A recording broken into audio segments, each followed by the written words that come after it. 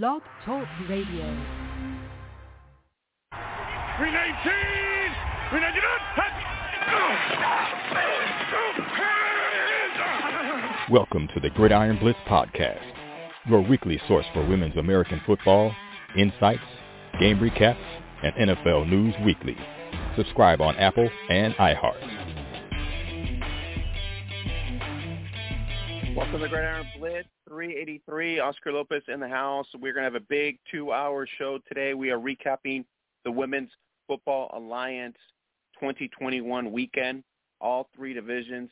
And in the house, we're going to have the Michael Burmy to break it down for us. We're also going to have the Hall of Famer, Holly Custis, coming in here to give us the lowdown of what's happening with the WFA weekend as well. And we're going to have the Brian Sweeney breakdown of the weekend. So let's go into that right now. Hey, football fans, Brian Sweeney, voice of the Women's Football Alliance Division I National Championship game, and what a great weekend of football we had. Congratulations to the players, coaches, and fans that made the road to Canton such a success. In the Division III National Championship, the 7-1 Derby City Dynamite and the 7-1 Arizona Outcasts met at Tom Benson Hall of Fame Stadium. On paper, these two teams were close to equal, and on the field after the first half, the game was knotted at 6. In the second half, the Dynamite exploded for 2 more touchdowns and became the Division III National Champions with a final score of 30-20. In Division II, the reigning Division III champion 8-0 Nevada Storm met the 5-3 Detroit Dark Angels in a game where Detroit jumped out to an early 3-point lead and followed that possession with a successful onside kick. In the end, though, Nevada controlled the game by scoring touchdowns on 6 of their 9 possessions, including going 3 for 3 in the first half. Detroit looked to have some spark in the second half, scoring touchdowns on back-to-back drives, but in the end, Nevada came out on top with a final score of 42-18. The marquee matchup of the weekend was the Division I championship. Boston at 6-0 and off of back-to-back national championship wins had a three-peat on their minds. In their way was the 8-0 Minnesota Vixen, the longest running tackle football team in the nation. This game will go down as one of the best championships the league has seen, played by both sides having their best games. Minnesota managed to do something that no team this season could do, and that was score multiple touchdowns. They did this with well-drawn-out plays, good blocking by the offensive line, and the strong running of American Conference game MVP Grace Cooper, who managed to get into the end zone 4 times. But it was league and game MVP of the Renegades, Allison Cahill, who did what she has done all year by throwing for 218 yards and 3 touchdowns. She also ran one in herself with 2:35 remaining in the game to seal the Renegades' 3rd consecutive national championship, this time over the Vixen, who put up more points on Boston than the rest of the teams combined this season. Final score, 42-26. It was an amazing weekend in Canton. Got to meet so many of you in person. If I missed you this year, make sure to find me in 2022. I want to thank everybody for following For the Fans HQ on Twitter and Instagram. Remember, follow the Women's Football Alliance on all social media platforms as well. I'm on Twitter, Mr._announcer guy. And finally, look for your favorite teams across all social media, because if you want to play in Canton, Ohio next season, watch for your team's tryouts this fall and winter. I'm Brian Sweeney, and I will see you next season on the road to Canton. All right. Thank you, Brian, for that. What an exciting weekend in Canton, and we're going to continue to talk on that as we bring in the Michael Burmy in the house, who was there live and witnessing all 3 divisions front and center, as well as we have the Hall of Famer Holly Custis back on the podcast. So Michael and Holly, welcome. How you guys doing today? Doing well. So happy to be here. Good. Michael, let's start with you. What did you think of the weekend over in Canton? I know you were there live for all 3 championships. Oh, it was so awesome to watch. So awesome to watch live. So happy to see everybody again. So happy to see everybody again in person there. And the games there, they were just absolutely fantastic. They were just absolutely fantastic there, around there. And all 3 of them, you could tell that both teams both teams would earn their place up there, and this is something truly unforgettable. Michael, what stood out to you in D3 with it was a pretty evenly matched contest with Derby and Arizona. As I was saying, I kind of figured out. I looked at the game. I figured out that the key to the game would be whether or not the Dynamite could contain Jasmine Raining, and they were able to. They were able to do just exactly that there, because it was Outcast speed versus the Dynamite's power, and that it's true that defense. Yep, this game proves that it is defense that wins championships. Yeah, I mean, they did contain her. Derby really very good on defense too, and then offensively they just put up a lot of good points as well. So, and Angelita Furman, I mean, what a beast on the field all game, deserving of the MVP. And we're going to have her here in about a half hour or so with Coach Roy McMillan. Plus, we're also going to have the Nevada Storm here in the house with Coach of the Year Chris Garza and Sarah Colangelo as well. And then we're going to have the Boston Renegades here in about an hour or so as well. So, Mike, what about D2? That was the whole game we build up to that out of the weekend, not taken away from Boston and Minnesota and, Derby and, Arizona and Derby and Boston and Minnesota.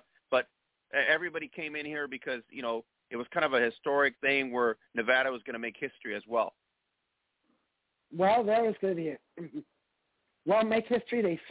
They truly did. The Dark Angels, they could have, like I stated all the game, but the Storm, they were just too. The Storm looked like they could not be. After that first drive and outside kick there, the Storm looked like they could not be stopped. And all season, they actually put it this way, they looked like they could. They looked like I have to say that they looked like D1 is where they belong. Yeah, I think everybody after that performance really assumes the same as you, because it really was an impressive 6 out of 9 possessions, and they scored on 6 out of 9, which is awesome. I'm sorry, I was unaware they had only 9 possessions there. They just had, but they were absolutely they're absolutely efficient. And was on there. My favorite moment of the Storms, of course, was the next night, but we'll get to that later on. Yeah, that was. I mean, but you can tell, Michael, you were there live. They have fluidity. They were flowing really well with the transition of Felker and Colangelo as well as Plummer. They were using those three as really intricate pieces. And at one point we thought Jasmine Plummer was going to be somewhat injured and not able to come back with the hip problem, but that didn't happen. But overall, they did manage offensively to really stay consistent and drive through that red zone. I mean, pretty much at will. Yes, they were. Yes, they did. Plummer and Sucker and there's a reason why Colangelo, or Colangelo as the announcer pronounced it for some reason, has won the MVP awards that game there. She's looking really strong throughout that game there. And as I said, I think we're likely seeing this game's next big dynasty. I really think that this is an equivalent of a Boston-type mentality, right? I agree with you. I think this is going to be one of those key things. Let's bring in Holly into the conversation. Holly, Nevada really 6 out of 9 on every 6 out of 9 possessions they scored, and they really kept Detroit off balance. Not to take away, obviously Detroit did have some issues with time management, the clock, their drop balls. They were just not as efficient as they should have been. Well, going in to the game, Nevada all year has been very consistent on offense, so I'm really not surprised that they were efficient in the game. They've been slowly building over the last couple of years, a really great winning culture there. As I talked about before, when I was with Seattle, we played them, it has to be like 3 or 4 years ago now, and they were solid, but they have been building and building and building. And so I'm really excited to see their progress. And kind of with Burmy, I think, it's probably too early to tell, but I think they should, if they, feel, pretty good going into this offseason, should consider the Division I side either this coming year or maybe a year or so off. I think they have the talent to do so. And this game definitely proves it. They've only been in this division 1 year and already won the title. That's really awesome, and you don't see that very often. So, offensively, they're very consistent running the ball, and I think that definitely paid off in this game too. Michael, if they up themselves to D1 here, it's going to be a roster situation, right? Because they're going to have to increase their numbers at some point because of the limitations. You don't want to go with a 30-man roster when you really need a 45-man roster. So something for them to assess, right? Looks like they have a pretty good roster right now, and given their reputation, I don't think recruiting is going to be a problem for them. I think we could very well see folks play. We're going to see a good mixture of rookies and players from other teams coming on to some of the other teams coming their way here. So that's how they've been doing it. Their reputation is spreading around. More and more people are going to be looking their way. All right, Mike, Boston. I don't think nobody was surprised that they were going to win. I think all of us pretty much knew that they were going to win. Didn't know how they were going to win, but I was more impressed with Minnesota. They came in, they battled hard, they gave them a contest, and what can you say about Grace Cooper? Just an outstanding individual athlete and deserving of the MVP. Absolutely, Grace Cooper. She was really well them there. When it looked like they were lost ready to put puts away there.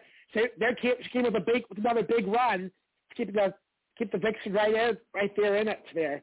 You gotta have right there in this one. I think that this comes from being. I think that just has to be a stat out of this whole team, and I get how long they've been playing for that there. I think the culture over there is one which really works. It's really worked out there, and of course they stood out there, and I think they got something good going on for quite a long come. I think McIsaac is really good. Offensively, they're really efficient. I think they stayed as close as anybody would stay with Boston at this point. And I think they put up more points, right, on record than any other contest with Boston in a championship game with the Cali War and all that. So I think they put up 26 points, which is the most I think they've given up in a championship game. Yeah, as Brian said in his recap, it's about as much as it's more than the Boston's other opponents got against them combined this year. So, and you saw it live, Michael. The Minnesota offense, you saw it live and in person. But what do you say about the defense? They played pretty well to hold Boston to almost 40 points or under 40 points almost at one point. You got to say something really good about that defense too. Absolutely. Just see how they had on that opening at Boston's first offensive drive where they had to punt there. They actually sacked Allison Cahill, something which is not an easy task to do there. And I think they set the tone for the defense this game there. Obviously, Boston stepped it up from there, but got to hand the Vixens' defense. They kept them as contained as the defense can keep this team. Holly, you're a defensive strategist. What did you see of that Boston-Minnesota game on a defensive side of things? Well, like we were saying before, Grace Cooper is an explosive player, and she was able to do a lot of damage and get Minnesota on the board, which Burmy was accurately giving credit to, because not a lot of people can put up a lot of points on Boston is a really big deal. And I think on the flip side, I think Minnesota should also be given credit, like we were talking about, because Boston has a lot of weapons. And I really think Allison was already, a Hall of Fame type of quarterback, and really, really, this is just another basically gravy on top of her career, and to, try to challenge her, get pressure on her, that sort of thing is a really awesome, thing that Minnesota should take away, and to try to hold them, under their average point spread for the year is also a very good victory. I just think Minnesota should be given a lot of credit for hanging in there. And I think they can build upon this going into the off season. I think the last year or two they've been really building, and I think they're going to have a really good year next year as well, as long as they're able to maintain the pieces that they currently have. Michael, what else out of the event that you can tell our fans or everybody that's listening that you have a great time there? We had the after party, you had the flag football by the Browns before that event, the Broken Barriers honorees that was at, I believe, during the halftime, the All-American game as well. So it was an impressive weekend. I mean, hats off to Lisa King and Win Domini for pulling it off. Absolutely. The fact that, and also talked about breaking this deal with the Hall of Fame Village, because this is a state. Because this stadium, we see it on TV every year. We see it on the TV where the Hall of Fame game is played every year. Preseason game is played every year, and this is a fantastic. So this is quite a pickup there. Not only the fact they were able to get the stadium, but also able to get the full support of Hall of Fame Village there. Not only for the girls' camp, also for the girls' football camp, which I saw early, which I was able to see earlier there to help out with, but also for the camp, but also for the presentation. Yes, for the presentation. That's part of that. This is a very big deal that they've gotten the folks at Canton on board for this, especially with the 5-year deal on this. So I was I'm so excited. All around a fantastic experience all around there. I'm already ready to do this all again next year. Yeah, I think it was a great event.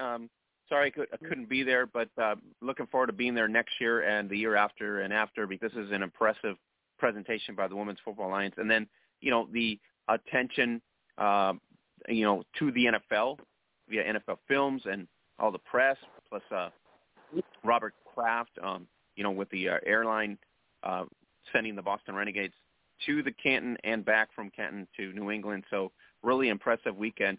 Mike, thanks for coming in. I really appreciate it. It's been a great WFA season. We're looking forward to the WNFC event here on the 9 Cup coming up here in about 2 weeks. So it's going to be women's football front and center once again until the end of the month. Absolutely. I'm pretty sure they're going to have a fantastic. The Ajax Cup experience is going to be a fantastic one as well, I'm sure.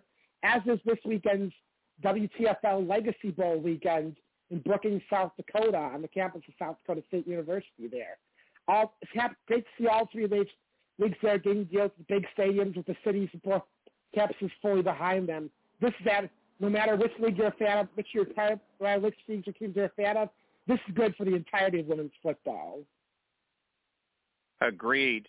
All right, Michael, thank you again, and congratulations on your Bucks winning the NBA championship. Thank you so much, Bucks in 6, baby. Stay safe, okay? Safe travels back home. I'm back home. Thank you so much there. Have a good night. You too now. All right, Holly, Burmeister in the house, giving us the lowdown of that weekend.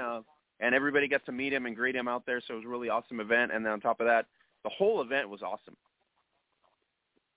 Yeah, I think from everything that I could see, they did a really awesome job.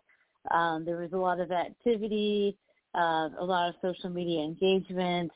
I think it was really, really well done. And, having Allison have her ball and jersey, be put into the Hall of Fame is a really big deal as well. And having that relationship with the Hall of Fame, I think will, reap a lot of benefits in the future. So I think they did a really awesome job putting this on. I agree. I think that this is really going to be a great business cooperation and collaboration, which is what's needed, right? Basically for the WFA to grow in terms of branding, in terms of awareness, and for average fans like NFL fans or college football fans to realize that the women tackle football teams exist and leagues do exist, which has been kind of the things that we've been trying to bring front and center. So let's go into the Monkey Knife Fight Huddle, and we're going to be talking to the Division II national champions, the MVP, Sarah Colangelo, and also Coach of the Year, Chris Garza, in a second here. Is the fastest growing daily fantasy sports site in America. You get fun, easy to play contests with cash prizes featuring your favorite players. Monkey Knife Fight, daily fantasy sports for the rest of us. Sign up now and get an instant match on your first deposit up to $50. All right, you guys, in the house, Nevada Storm. And we have a Coach of the Year, Chris Garza, which is now champion coach Chris Garza, the two-time champion. And then we have the MVP, Sarah Colangelo. How you doing, Sarah? I'm good. How are you? Great. I hope you had a great weekend. What we watched was amazing. Great performance by you and your team. It was a great weekend of football for the WFA. Yeah, it was pretty great. Happy to have been part of it. Coach, what a weekend for you guys, but also a weekend for, Derby and for Boston. So as a whole, just an awesome weekend. Yeah, it was a really good weekend. I thought, the games that all the games that were hosted there this weekend were just spectacular to watch. Arizona was competitive, but of course, like you said, Derby came out on top, and the Dixons and Renegades game, that was an exciting game to watch. It was almost like nobody knew who was going to win after that first quarter. So it just kept everybody on the edge of the seat with all the games. I loved it. It was a great event to happen. Coach, we talked about it on the previous podcast, making history, and there you go. Pencil it in. You have made history. Yeah, it's a real honor, and I know the ladies on our team refer to it as they're making their history, and they're really proud of that, and I'm just really proud to be a part of that in this organization. When I first stepped up to the challenge of head coach for this team, I'm just really grateful that Carrie Mackey and Shannon Pease, really trust me and put me in that position to help our organization to get to where we're at now. I think a great job by you, your coaching staff, and ultimately, like you said, the roster has believed in what you guys are trying to achieve. So the big question is, Michael just left here, Michael Burmy. The big question is, Chris, is it going to be a conversation with ownership whether you guys move up to D1, or is it going to be a roster issue? Because we're already anticipating you guys trying to bump up, but it's going to be a conversation probably in the off season, right? Yeah, I think unofficially, I can't speak on behalf of the organization fully, but unofficially, I think that the jump will happen, and whether we're ready for it or not, I think it's going to be a good challenge for us to step up to that and see if we're ready for it or not. But all we got to do is just keep working hard and keep following the formula that's helped us get to where we're at right now. Sarah, what an amazing performance by yourself, Jess, and also Mo, and then ultimately the performance by the defense. What a job your defense did all game. Yeah, definitely. We've got a lot of strong players on our team, and, I'm very thankful for the skills that we have as a team and just, the cooperation and how we work together. It really helps a lot, and it's really great to see out on the field. Sarah, what do you think of the series? We were all shocked. You guys, I think, got 6 out of 9 possessions you guys scored on. That is just it doesn't happen very often. Even in the NFL, it doesn't happen. And you guys were able to punch in 6 out of 9. That's pretty impressive.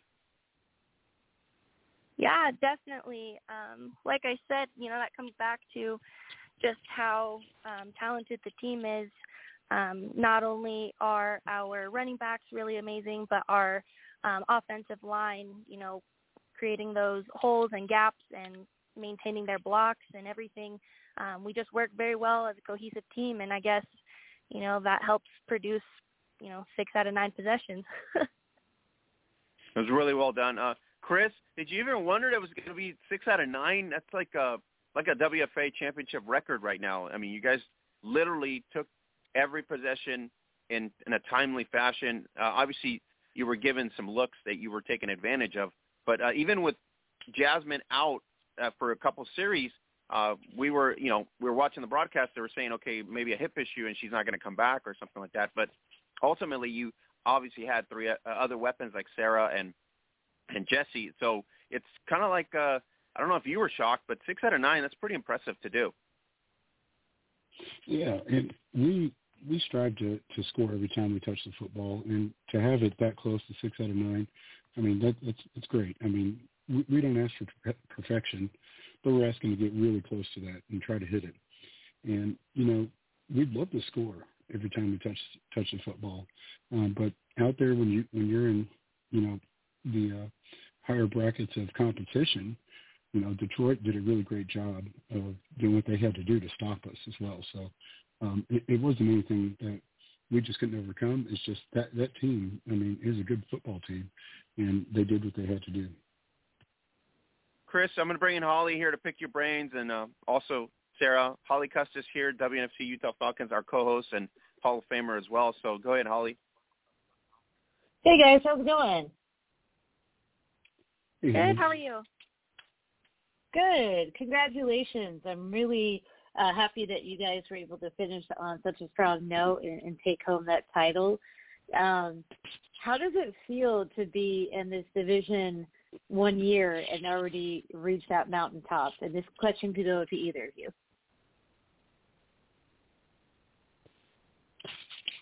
I think that coming in this year at D2, we were kind of wondering where we would fit in or how well we would compete against this level of play. And we were apprehensive at first, but once we had everybody buy in, I just think all those worries went away and just played football. Just tried to forget about it. Right. Okay. Awesome. And Chris, did Detroit come out in anything new that you guys hadn't seen before, or was it simply just a lot of effort by them, or what were you seeing from them? They came out hot, and they did what they had to do to win the football game. They came out in a couple of formations we hadn't seen before. But, we just adjusted as best we could and made halftime adjustments, and really that's all we can do is just keep changing to win the football game. Awesome. Sarah, your ground game, as we talked about earlier, produced a lot this year. What do you attribute that to? Do you feel like it's a scheme issue? Is it your offensive line, or what do you attribute the success you guys have had there to? So I think a lot of our success is, I kind of mentioned it before, just like working together. We really trust each other as a team. We trust, as running backs, we trust our blockers to be there and block who they're supposed to. We trust our offensive line to, again, open up the gaps and, again, block who they're supposed to. And as, blockers, we trust that our running backs are going where they're supposed to. And so I think just how, we work together really helps, find where we can work off of each other. We can adjust when we need to, and we always know that we're going to be where we're supposed to be. That's really awesome to hear. I think it sounds like what you're saying is the communication is there for you guys, which I think is awesome, because you can tell, when I was watching some of this game, that you guys have a lot of poise, and I think that comes from the confidence you guys have in each other. So I think you can visually see that. So that's awesome that you guys had that. Going into the off season, Sarah, what are your goals for this off season going into next year? So for me, I always want to get better at whatever it is that I'm doing. So in this off season, I really want to focus on learning more of the ins and outs of the game of football in of itself. So that way, when I get into the actual season, I'll have more of an understanding of why, certain plays work the way that they do and that kind of stuff. And then I also want to, make sure I hit the gym and I'm always improving on my cardio and my strength so that next season I can just go up from here. Very cool. I think you guys had an awesome season, and Sarah, you had an amazing game as well. You guys should be extremely proud. Chris, you mentioned before you guys might be considering the jump to D1. How do you think your preparation would change this off season going into next season if that's what you guys end up doing? I think that we're going to recruit a little bit more heavily than we did last season, and just try to be the best we can in our community, and just be there for our community and get the word out that we're here. And any backing or help is appreciated. That's awesome, you guys. I really think, Birmingham mentioned it earlier on our, opening comments that you shouldn't have a problem recruiting now.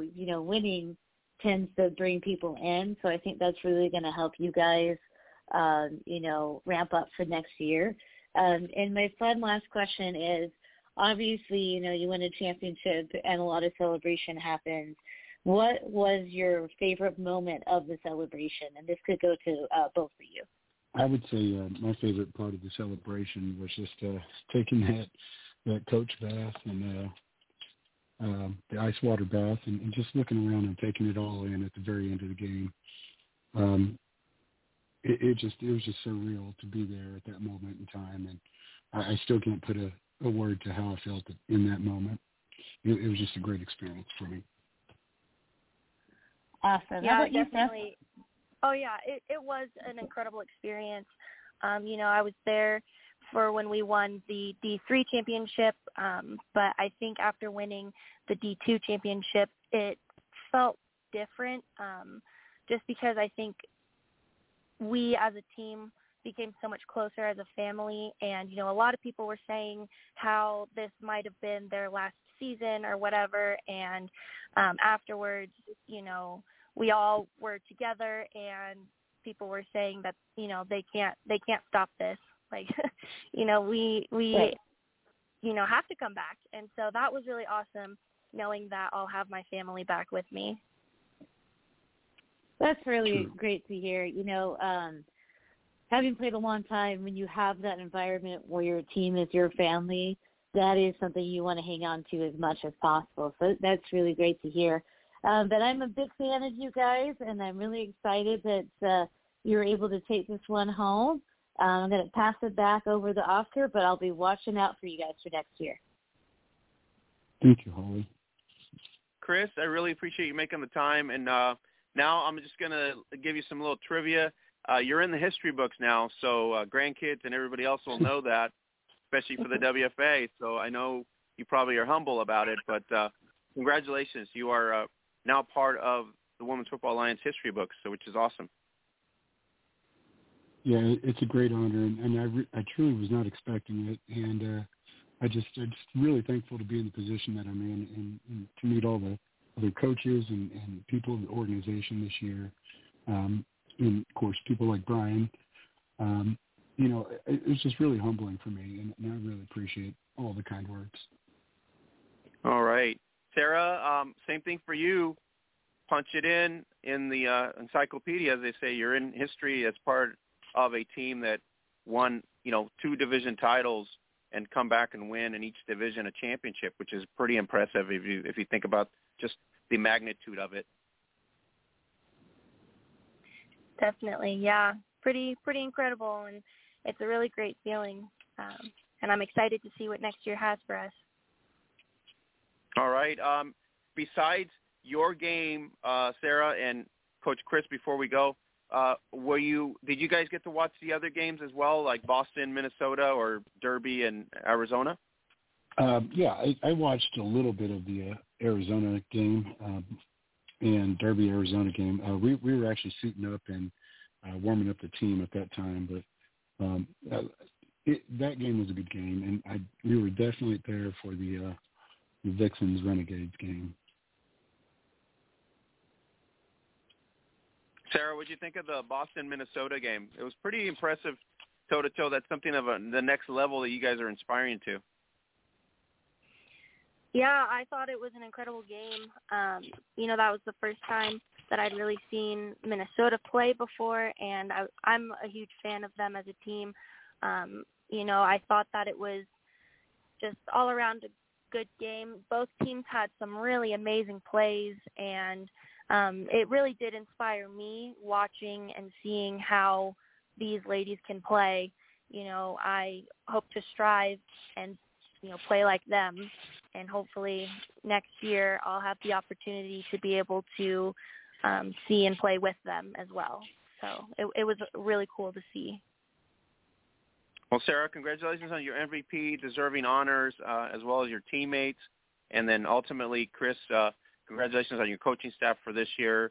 And we're looking forward to Nevada Storm football in 2022. And I think that, when we get the news that you guys do officially bump up to D1, I think everybody's expectations of you are going to be at the same level. And why not, right? If you can do it once, you do it twice, 3 times the charms. Let's do it, right? Yeah, because it's that easy, right? Yeah, exactly. There's countless hours of preparation, a lot of team buy-in, and just having everybody around you be ready to just step up their game in every way possible. I'm excited. Well, I know the Nevada community is very proud of you guys, and I know that the whole Tahoe area, and so I'm pretty sure you'll be getting a lot of more attention now than ever before, being national champions, which doesn't happen very often in that area. So you guys should be very proud of that. So thanks for making the time, you guys. I really appreciate it. Sarah, once again, congratulations on your honors, MVP, and Coach Chris as well as Coach of the Year. What an impressive season. I really appreciate you guys making the time for us. Thank you so much. Thank you, Oscar. Thank you for having us. Yeah, thank you. Have a great night, guys. Yeah, you too. All right, Holly, there you go. What an amazing event that happened in Canton at this point.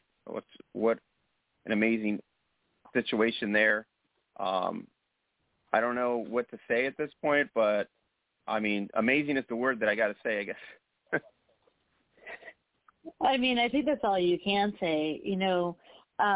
Like I've mentioned before, I really think the last couple of years, has been really good for the sport. And I think it's obvious to me that, the WFA, the WNFC, during the COVID downtime really took advantage of that time to set up some awesome structures and to work on relationships and to really work on their branding. And I think, it's paying off.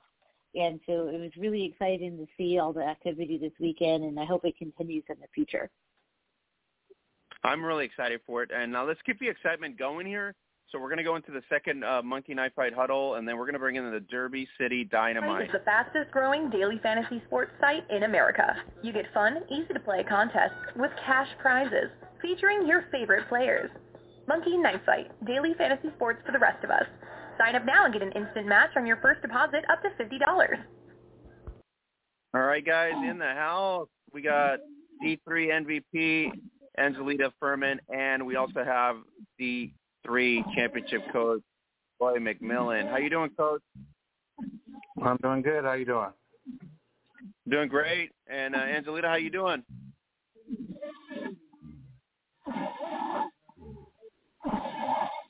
You know if she's on or not?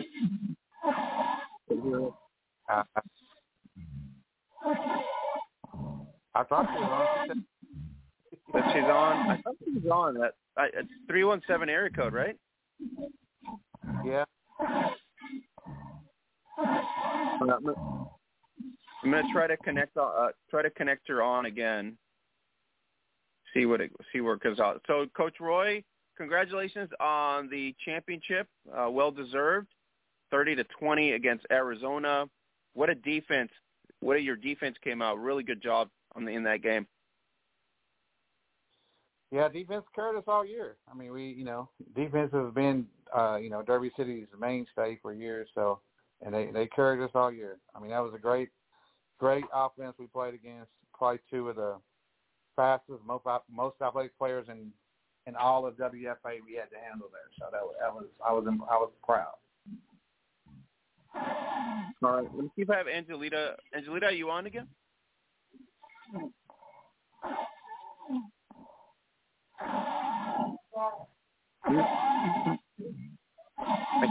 don't know if she's on there or not.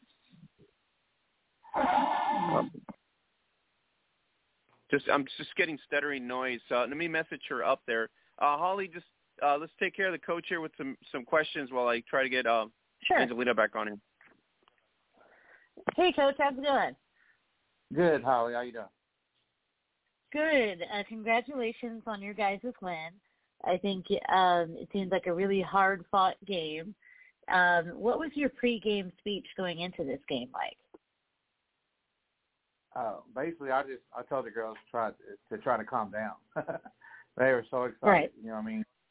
I had a lot of girls that never thought they could make it to this point, and it was it was big, and then they were hyped as they could be, and I think we almost you know how you get that big excitement, and then the game starts, and you have that letdown that they lose all the air in their body, and that was what I was afraid was going to happen, and that's exactly what happened. We kind of came out, and we were fired up, and then we just lost it all, and then about 10, 15 minutes later, we got our second win, and we were able to get our offense rolling and get some points on the board finally. Yeah, that's totally understandable. What do you think, guys, push you over the edge to make that kind of transition into your second gear? It's just staying consistent and getting behind. It was really what got it. We were, I was trying. I tried every coaching trick in the book to get them to try to wake up and concentrate on the game. And when I think when Arizona went up 14-6 on us, that kind of woke everybody up. Before losing is the best part. So. Right. What was the game plan to stop Arizona's offense? Because you had mentioned, they have some athletes on their offensive side of the ball. The game plan was to try to contain them. We normally blitz a lot and send people from all angles, but we basically just wanted to try to stay home and make sure it tackles. And, of course, the two times we don't, they go, 87 yards and 69 yards. So, and I knew they had that kind of ability, and that's what we wanted to take away. But, when you got that kind of players, it's eventually going to happen. So we wanted to be sure that we could just hold them to a couple of times and not, 6 or 7 times a game. So that totally makes sense. When the clock, hit 000, what did that feel like to you guys to end this long season? A lot of us have been talking about how hard, obviously, COVID has been on everybody. What did it feel like to end this season with the championship? It felt fantastic because, like you actually just said, it's really been 2 years almost. Because of COVID. So we had a big plan, and we came out, and then COVID canceled the season, and then we ended up losing some girls from that transition to this year.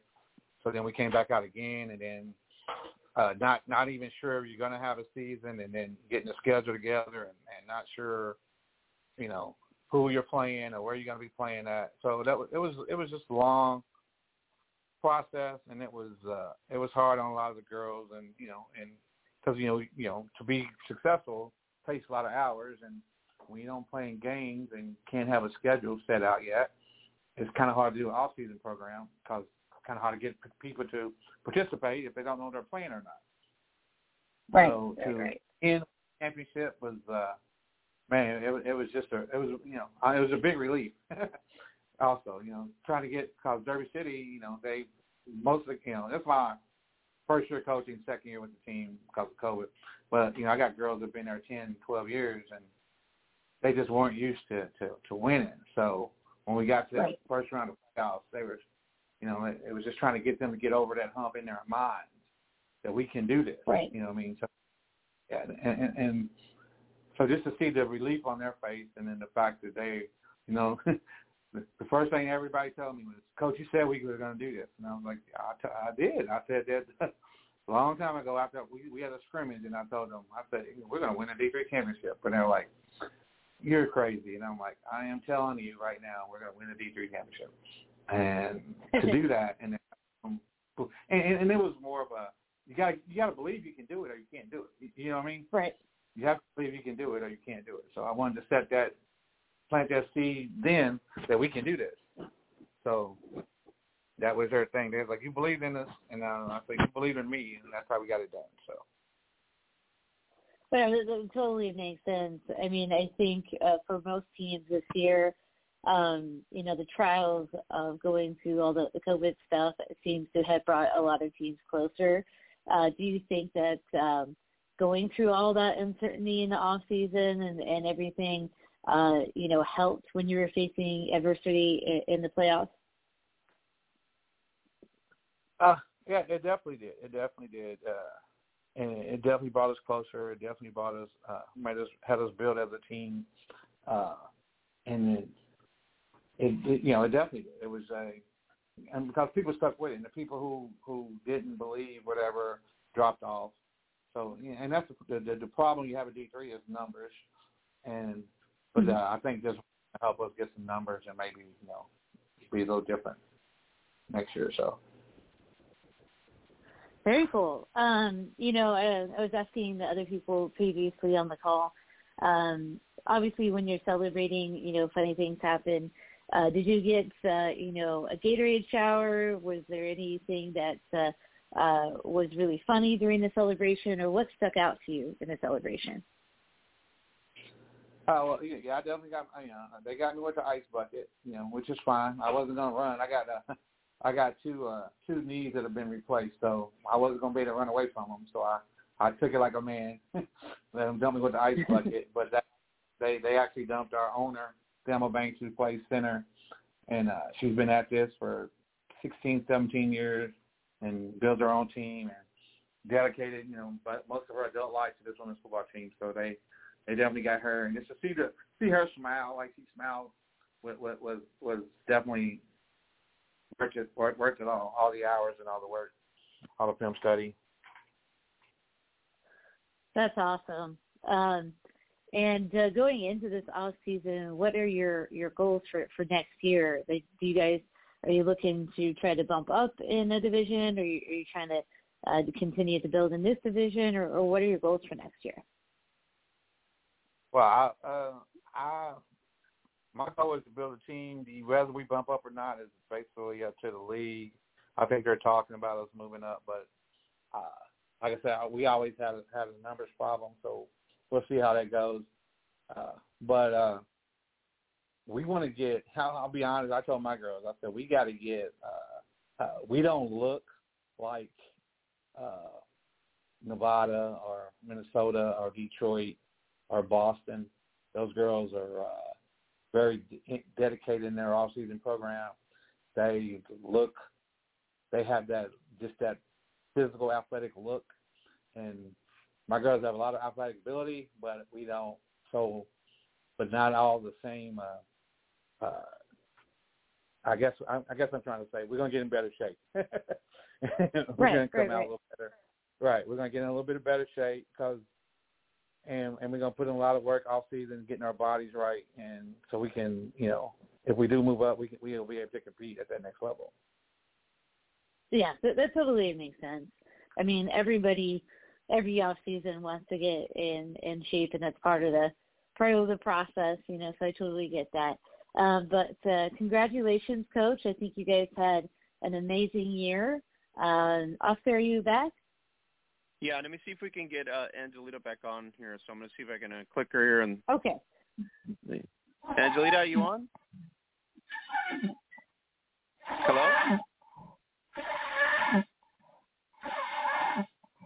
I don't know what's going on. I don't know if you guys can hear her, but I can't even hear her at all. No, I can't hear her. All right. I'm gonna put her back on here. Let me see if we can get her. Coach, is there a way you can message her and let her know to call back? Yeah, let me try that. Because I think I don't know what's happening. Maybe the line or her line. But I can't seem to hear her. So Angelita, if you're listening to us, or if you can listen to us, I don't know if you want to call back. I don't know if it's the phone. I don't know if the connection's bad at this point. So, but Holly, Derby. I mean, what an impressive run here for Derby. I mean, they've had a lot of things. They came up really strong. They put together a good game plan, and they just executed really well in the second half. Oh, I think the coach is still here, right? Yeah. Coach is still here. Yeah. Oh, yeah, okay. I just wanted to make sure we didn't lose him too. I think like Coach was saying, you could kind of see the second gear happen, after Arizona got that second score. And that's why I was inquiring with a coach on, the chemistry of the team, because you could kind of tell that second gear turned on, and they kind of woke up a little bit, and I think they were able to push back on the gas and finish it. So that speaks to the chemistry, the communication, and the trust that they have in each other. So that was very evident to me. Yeah, and I think that, like he said, when they went down a score and they were down a touchdown, they really decided, okay, we got to step it up, because this is for real now. We got to either play or we're going to get beat here. Yeah, and sometimes that happens. Obviously nobody wants to come out and be down at any point in the game, but sometimes things happen, and the strong, mature teams, when bad things happen, you learn from it, you rebound, and you keep going forward. The immature teams will let that dwell and make additional mistakes on top of it.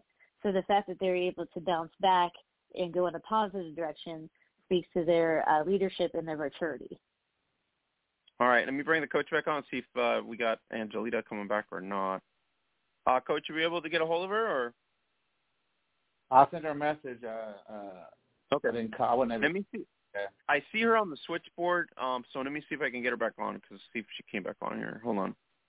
All right, so let's see her. Angelita, are you on?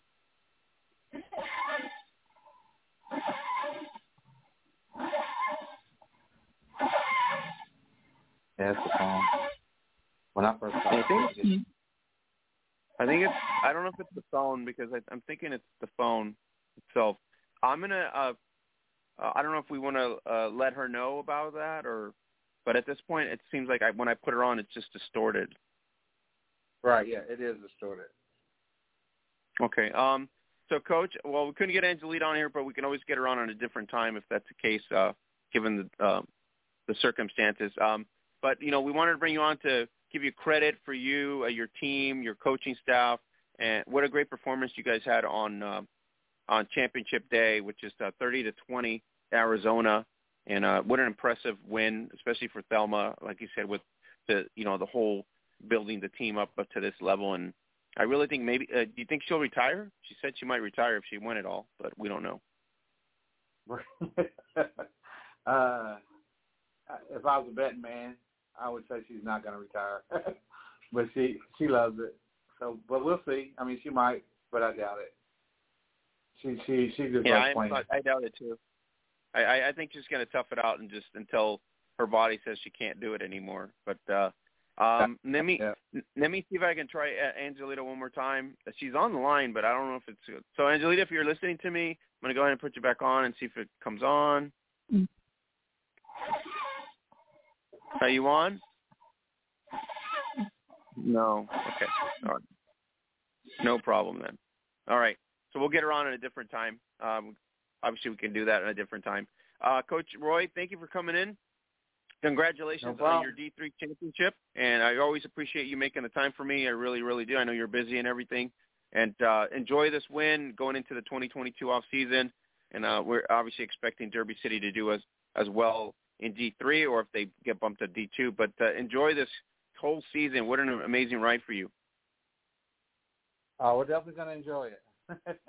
We're definitely going to enjoy it. And, yeah, I already told the girls we're going to start getting ready for next year soon, and here in about 3 or 4 weeks, because we got to get to the level of the level of fitness. Like I told Holly earlier, was the level of fitness of Nevada and Detroit and Minnesota and Boston is a big difference in where we are right now. So that's what we're going to try to do, is up our fitness level. And then I think talent-wise we'll be okay if we can just get some numbers and get our fitness-wise. So we'll be ready to move up if they need us to. Well, I can tell you right now, the expectation is going to be higher, right? Since you already win, so I'm pretty sure they understand that as well. So, and they're going to want to put in the time and keep grinding as well. So, all right. So, Coach, Thank you very much. Enjoy the off season. We'll be in touch again as we get ready for the 2022 season. But congratulations to you, your squad, and the organization for a great, successful 2021. Thank you so much. Have a great night, sir. All right, you too. All right. So, Holly, there you go. We couldn't get Angelina on, unfortunately, because of phone issues or problems. And so we'll reschedule with her at a different time. It's not a problem. But what do you think, Holly? A pretty good weekend, right? Boston, I like we said before, we didn't expect Boston to lose, but I think Minnesota did open our eyes that they deserve to be in D1. Oh, definitely. I think the way Minnesota was playing in the playoffs, I knew that they would make a push in this game. I think that they proved, that they belong at this level, and I think I really hope that they use that as momentum going into next year. Like you said, we knew Boston was extremely strong. They're very athletic, they're very experienced, and they're very fast. And they have a really good quarterback. They have weapons all over the place. And so we knew that Boston was going to score. We knew that Boston was likely going to win. But it also speaks volumes to Minnesota that they were able to put up points and make it a game. So I think they should be proud of that. Yeah, I mean, Cooper, just an amazing athlete, just all over the field as well. So deserving of the MVP honors. You don't get that very often in the championships where you get the losing team has the MVP, but she's very deserving of that. Yeah, that doesn't happen very often, but I think in this case, she definitely deserves it. She's very explosive and had a really, really good game and a great season.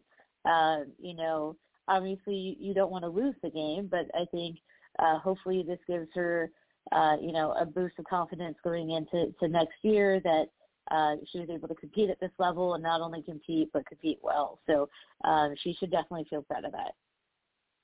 All right. So before we send you off, we have defensive player of the year for the WNFC. You know where our vote is. Our vote's with you. So if you are listening, WNFC fans, you need to go vote for Holly Custis for the defensive player of the year. So there you go. Falcon fans as well. So what an honor, Holly, to put you in the same class as these other great defensive players for this season.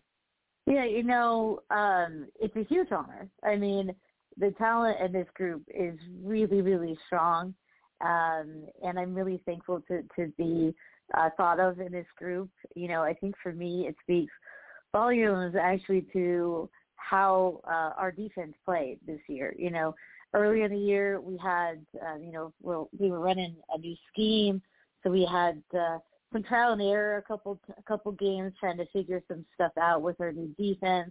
But overall, I think we got better as the year progressed, and I really enjoyed playing with everybody, and I think we communicated well. I loved, playing with the people I was playing with, and And, so I think my teammates deserve just as much recognition as I do with this one. And then, I also would like to recognize that my teammate Gina is nominated for Offensive Player of the Year and also MVP. Again, when you're looking at all of these groups of people, they're really strong. And so I think it speaks to the health of the league that there's so much talent to go around. And for me, it's just an honor. I'll be going to the breakfast where they're announcing this, and I got really geeked out because they said that Patrick Willis will be there, and that's my guy. Oh, Oscar. yeah, Patrick Willis will be there. Because I'm a big 49ers fan, and when he was playing, and we had Bowman and Patrick Willis, it was so awesome to watch, and so I'm really excited for that, and just to be in that conversation and in the room is really awesome for me, especially considering it's year 15. You know what I mean? So I'm really honored by that. Oh, yeah, we're so proud of you. Great job with your teammates and Falcon. Gina, like you said, also being nominated, and what an impressive season she had as well. And you guys, almost to the end there against San Diego, so that was a really big clash as well. But, overall, a great season. We got one more game for the 9 Cup in Denton, which you're going to be there as well to receive the honors for whoever wins the Defensive Player of the Year. Hopefully we're crossing our fingers it would be you. And Gina should get the nod maybe as MVP of the league. It just looks like more than likely that's what's going to happen. But the results will come out at some point here during the 9 Cup event. And but you know what? WFA weekend, Holly, this is what we hope for, right? The whole event streamed on YouTube on the WFA channel as well as on For the Fans coverage. It was just a great weekend. Great call by Donna Wilkinson and Brian Sweeney as well, and Pat Brown as well. So really awesome, and thank them for doing a great job this weekend. Oh, yeah. And, Donna's turned herself into an awesome broadcast type person. So it's really fun to watch her develop with that. I played with her at the first Women's World Game camp. What was that, like 6-7 years ago or something like that? And she was a really, really good linebacker when she was playing too. So it's really cool to watch her do the broadcast and stuff. But yeah, it was a great weekend. I think again they put on a great event, and I'm hoping to see some of that go over into next season with them, as well as the WNFC weekend coming up next weekend. And I think one of the things as we are growing as a sport that we're doing better at, but we need to continue to do better at, is making these games an event. So like when you go to an NFL game or a college game, it's an event. So you draw in not just like the diehard fans like you and me, but you draw in the more neutral fans or the people that, they went to the game because their buddy had an extra ticket, like those people that might not be as diehard. You bring them in with the activities that you have at the game, and you make it an event. The more we go down this path of making it a production, the more people we're going to draw in. So I think it's really awesome to see. Well, Holly, we've been talking about it for forever, right? Marketing is key, right? So this is a marketing type of event. It's no different than a convention or no different than any of that. So you can't just invite somebody to, let's come watch my championship game. No, it has to be come watch, a prelude to the championship game, which is really what we're at now. It's like a coordination of events, which I think both leagues realize that now. The WFA hooking up with the WAV, the whole process there with the marketing arm with them really helps them with the negotiation with the Hall of Fame and everything else, 5 years. That's going to be huge. Now they have resources at the Hall of Fame. They have resources in other avenues as well. So, yeah, like to your point, it has to be a spectacle in order for the average casual fan to even draw into our sport. Oh, yeah. And, it's like playing or coaching. The more you do it, the better you get at it, and then you learn from certain things and you improve upon it, and then you have new ideas. And so as long as that creation and that creativity continues, I think the sport is just going to continue down this awesome road of positivity. I think it's going to be a benefit for the sport overall, especially in the U.S., the birth of the sport. If we can master this, then it's going to be one of these things where it grows internationally as well, and then we end up having fans draw in from overseas to come watch some of these great athletes that are going to play in both leagues. So, all right, Holly, crossing your fingers here. We got one more week to the 9 Cup. Do you have a favorite or a preview favorite here? That's going to be, hard to say off the top. I think, obviously, Texas is the holder of the crown from the last round, and until somebody knocks them off, it's still kind of theirs. I think, San Diego's running back is very, very quick. I think Dallas, they have a lot of speed on their defense, and that's going to be a key matchup there. And then it's going to be a key matchup on the other side if San Diego's defense can continue playing really strong and try to contain some of Texas's weapons. I really think it's going to be a great matchup, and I'm excited to go. I would rather be in the game, of course, But if I'm not going to be in the game, I'm glad that I'll at least be able to see it. Yeah, it's going to be a great clash. Nenji's, has worked for so long on this thing, and now she's here, and now she gets to face Jenkins and company. So it's going to be a great event there for the Texas Elite Spartans against the San Diego Rebellion. All right, Holly, we'll catch you next week if that's the case. If not, safe travels to Texas, and like I said, we're rooting you on for the Defensive Player of the Year award. All right, thank you. Have a good week. Enjoy it. Thank you again. All right, so that was Holly Custis, Hall of Famer Holly Custis in the house. We should have her back in about, not next week, or the 9 Cup, and kind of give us her take on the whole event. But what a weekend for the WFA at the Hall of Fame Village in Canton, Ohio. And so let's bring in Mark Simone, a.k.a. Backseat Coach, in the house here. Mark, how's it going tonight? It's going great. How are you, Oscar? Doing great. Just fantastic. What a recall event for Nevada and Derby here. And in a couple minutes here, we're going to be talking to your Boston Renegades, which is Shantae Bonds and Stephanie Pasquale as well. So what a treat for you and me to kind of dissect into some of the talented athletes that these Boston Renegades are. I mean, Shantae, MVP of championship as well in previous years, and outstanding players. Stephanie, obviously, an awesome talent as well, and she's put in a lot of time as well. So I don't know if you're giddy, but I'm giddy. I'm waiting for them to show up here in a couple minutes. Oh, absolutely. Because of, I guess, COVID and other sort of personal circumstances, I haven't been let me get Mark there, on here. Yeah, are you still on there, Mark? Can you hear me now?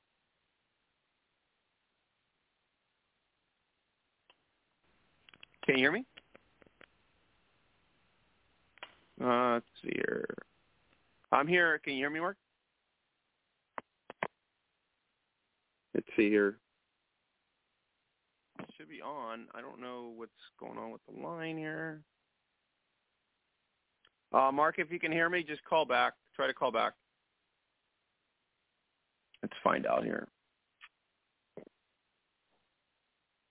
We'll figure that out in a second here. I think we're having like some switch problem issues here going on here. So let's find that out. All right, so we're going to have Mark try to call back here in a second, and we'll plug him back in. But, yeah, what a great weekend. Boston, Minnesota, the expectation was, this was going to be a big clash, and we got exactly what we wanted when we were talking about the preview for this matchup. What a great performance by Grace Cooper of the Vixen. had a great opportunity for her, to kind of like be a game changer, and she was.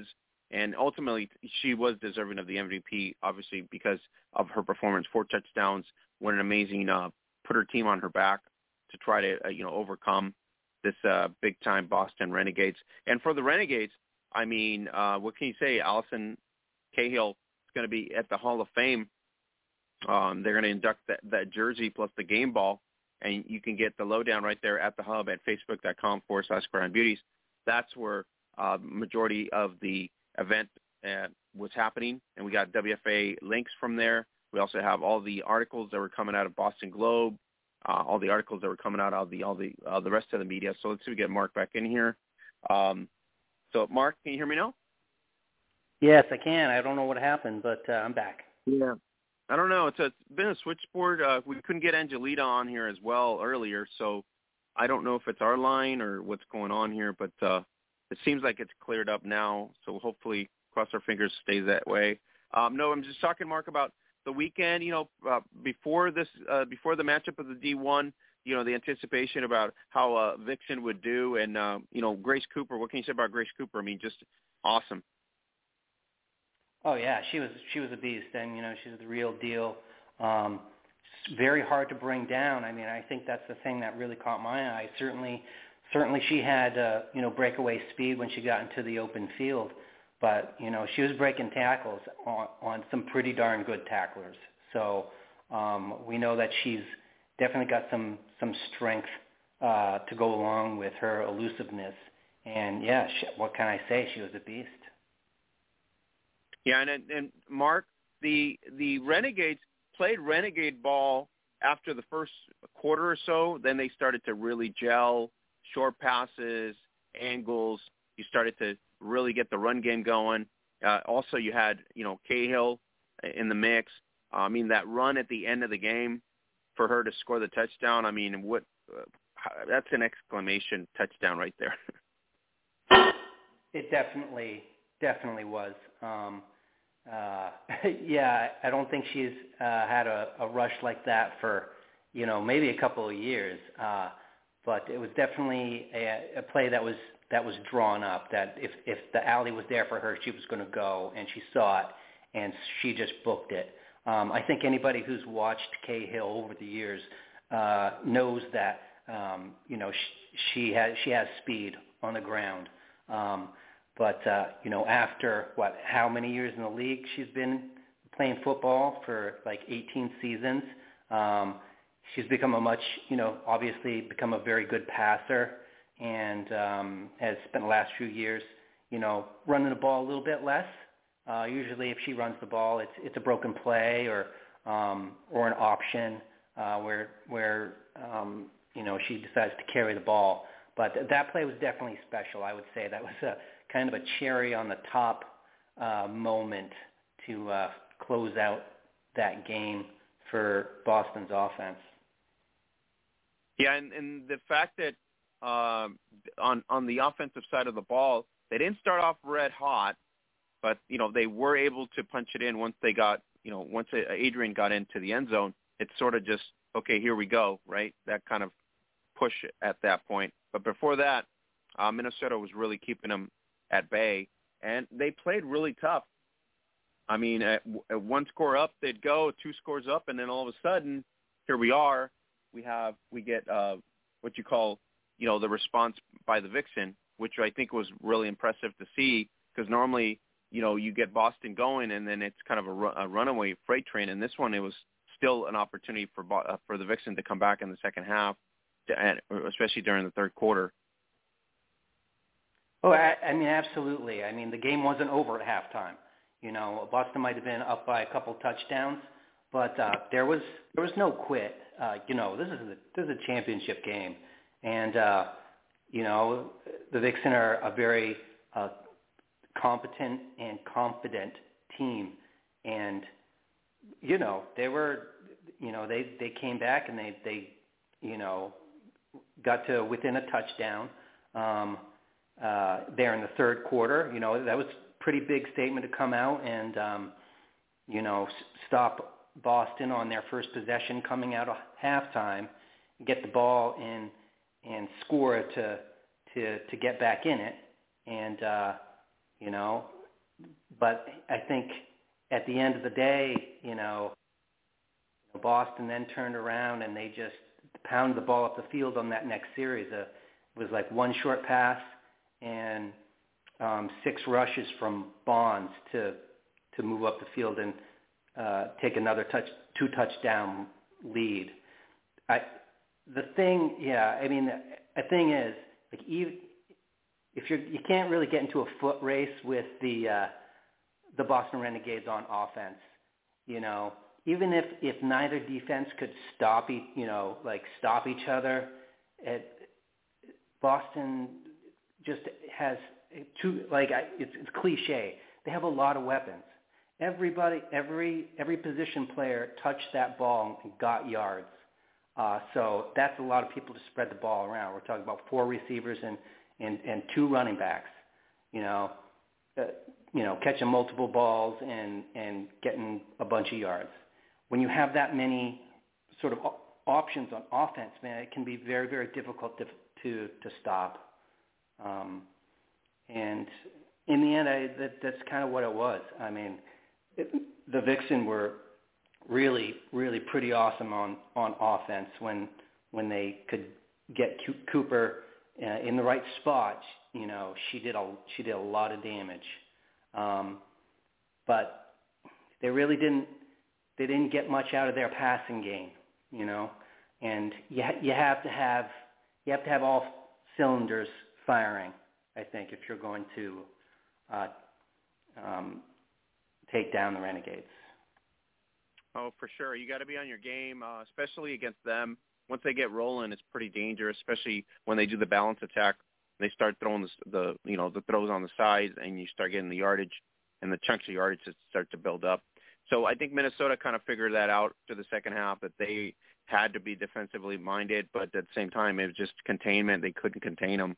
So let's see if we can get Stephanie Pasquale and Shantae Bonds on. I think we're having them on here, so let's see if they're on the air here. Hold on. Ladies, are you guys on? Yes, we're here. Awesome.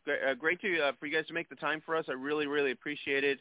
We got backseat coach in the house. You're probably your biggest fan. And congratulations on your win. Hey, how's it going? Thank you for having us. Awesome. All right. So Shantae and Stephanie, what did you guys think of the whole weekend besides your game? The D3, D2, all the events. Let's start with you, Shantae. I thought it was an awesome weekend. I think the WFA did a great job of hosting the championship weekend out there in Canton. There were so many different events going on, and I felt like it was a really positive atmosphere for women's football. There were great games, including the All-Star game. The weather was awesome, so that worked into its favor as well. So overall, just a really good weekend. And yeah, Steph, I'd have your to thoughts? agree. Yeah, I'd have to agree. We had a pretty busy weekend, as you could imagine, prepping for the game on Saturday, but we were fortunate enough to catch the D2 game Friday night, and a good chunk of the team made it out to watch the game, and I thought it was awesome. It was a great experience. The setup, everything, and having it at the Hall of Fame, it was just it was pretty exciting to be in the stands and watching some good football. Shantae, let's talk about Minnesota. You guys come in, Minnesota, really impressive season. Grace Cooper, I mean, what can you say about Grace Cooper? Just an awesome individual player out there, just took her team on her back, basically. But you guys started up somewhat slow. Then once you start putting the touchdowns in, it was sort of customary for us to see you guys, amp it up every other series after that. Yeah, I mean, Minnesota is a great team, definitely well-respected and deserved, obviously, to be in the championship game this weekend. And, we knew it was going to be a dogfight. They are a great team. They have awesome players, including Grace Cooper, who ran the ball really, really well. So we knew that we were going to have our hands full, but we felt really prepared going in and fortunate enough to come out on top. Now, you started, Shante, you guys started pretty slow there at the beginning. Was it something that you guys were getting looks from the defense at this point, or was it just a matter of you guys getting comfortable with what they were giving you guys? I think it was just us getting into a rhythm, championship game, getting those nerves out, looking at what the defense was showing us and figuring out what we could do on the offensive end to expose it. So I think it was just getting a feel for the game, to be honest. All right. Steph, on the passing game, Adrian got it started, and then after that it was somewhat customary for you guys to throw on the edges and take advantage of some big yards. Yeah, I think that's kind of been the theme this year for the most part. I think our short game and our run game has really opened up the passing game, and our passing game has opened up our run game. So I think we are pretty diverse in that aspect, and I think we have so many weapons, and we use them in so many different forms on offense that, I mean, whatever the defense is going to give us, we're going to take it, and we're going to score whichever way we can, Of course. We're not picky. Shante, were you surprised that Robert Kraft was so accommodating? Was that shocking for you guys? Oh man, it was a huge shock to us. Just to get the recognition and the respect from Robert Kraft and the Patriots was definitely a surprise. And I think we just used that excitement as momentum going into the weekend, making sure that we stayed focused. We're excited, but to stay focused at the business at hand. So, I mean, so thankful to Robert Kraft and the Patriots family. Just it made me personally feel like I guess like a day or a weekend in the life of a professional athlete. So that's something I can definitely get used to.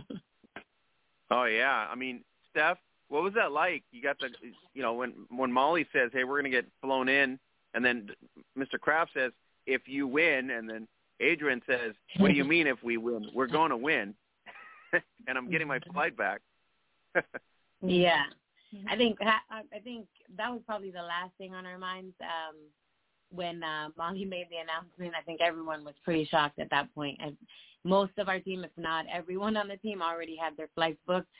So the airlines were pretty busy the next day getting calls from all of us trying to get reimbursed for that because, I think that was the last thing that we could have imagined. But, I think we were going into it, and if we lost, we might not have had a ride back. So I think there was a lot on the line for us. Seriously, no ride back. I doubt that was going to happen, but anyways, you guys have been so impressive. You know what I mean? So impressive. Shante, you've been at this event and with this team at the high stage in Atlanta as well, and I mean at the biggest WFA events. I mean, it's kind of customary for you guys to be here at this huge event, but this has got to be probably one of the historic moments for the brand, but also for the team. You guys got so much press this time around. You guys got so much attention, including the NFL. So, I mean, that's kind of speaks volumes to every one of you guys as putting in the work and being working as professionals as well and being treated that way now.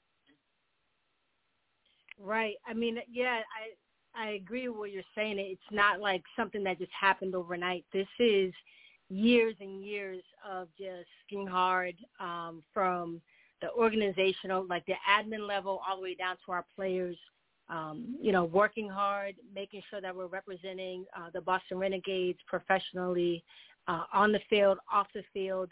And, finally it's starting to get some recognition. People are starting to take notice. So, again, that's something that happened overnight for us, something we've been pounding at for a while.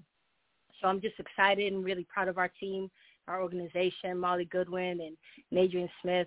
I don't know what they did or how they got Robert Kraft on that Zoom call that day, but really, really grateful.